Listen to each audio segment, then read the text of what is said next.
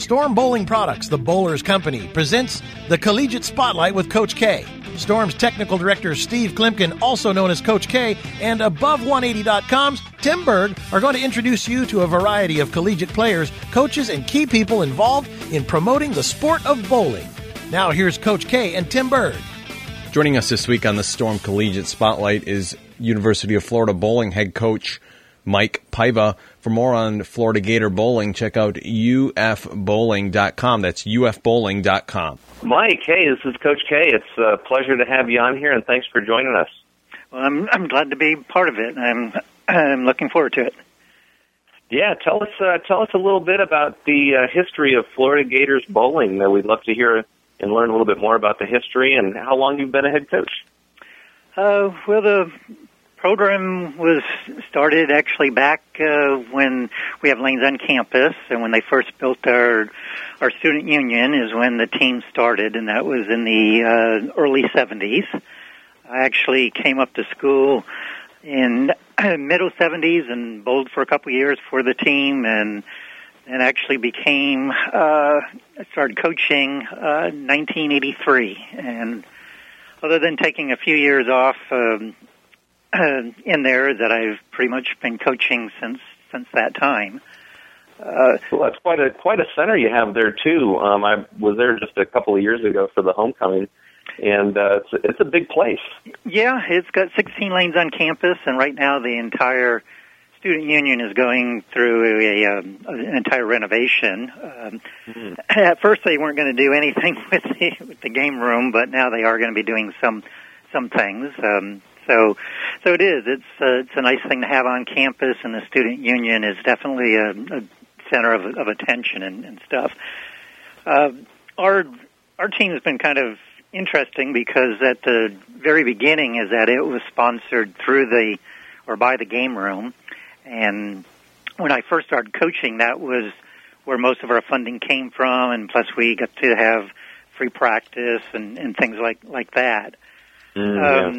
Right before I had left for a few years is that we ended up losing that funding, and one of the reasons why I came back is because the team was going through some difficult times, and there was some question whether or not we would still have a team anymore. So we worked to trying to rebuild it back up. We are now through the as a rec sport team, so we are getting some funding through them. But it is a little bit different because now we still use our student union, but we actually have to pay for practice and things like that. So there's been some changes and some differences with that. It's been, especially from a coaching standpoint, it's been a little bit more difficult because before we would have tryouts, and it was totally up to me to decide what team we had.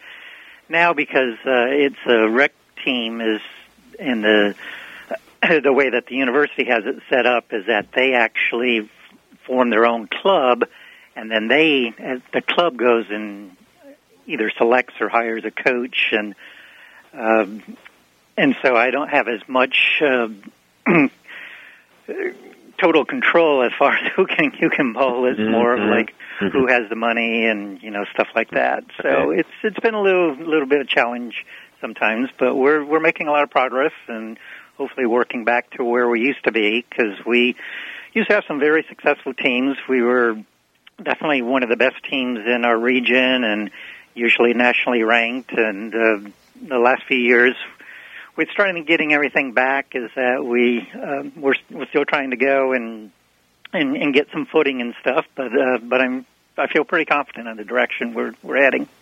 So can you talk about, because when most people think University of Florida bowling is probably not one of the things that comes to mind when it comes to athletics. So can you talk about some of the challenges that you guys face or that you have faced in the past regarding getting bowlers to come to University of Florida for bowling?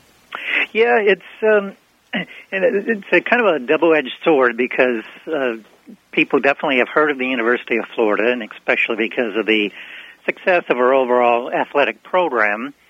But seeing that we're not part of the athletic association is that it does most people automatically just assume is that either we're a part of it or that we still have a lot of the same resources and stuff. So it sometimes is pretty challenging is to go and get people to come and it's sometimes a shock for them to realize that they're going to have to be footing some of the bill themselves.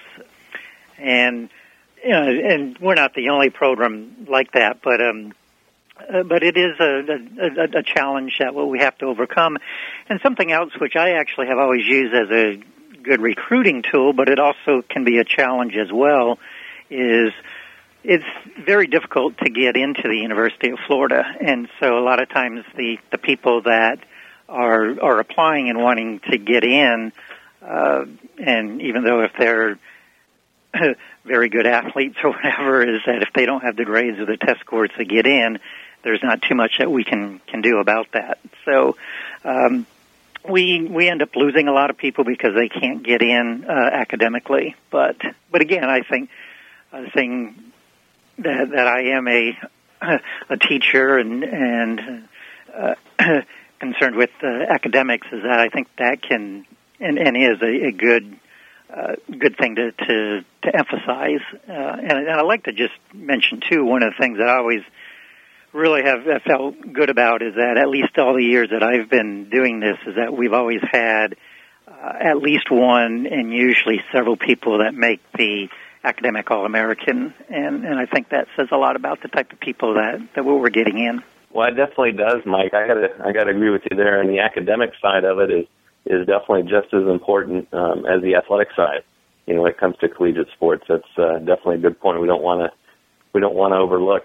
Tell us a little bit about, I think, the most recent tournament that you guys participated in and did have some good success in. Was that Southern Collegiate Classic? Is that right? Just a couple weekends ago? Yeah, that was in Atlanta, and it was definitely our best tournament so far. And I think that's part of the things that what we've been working on is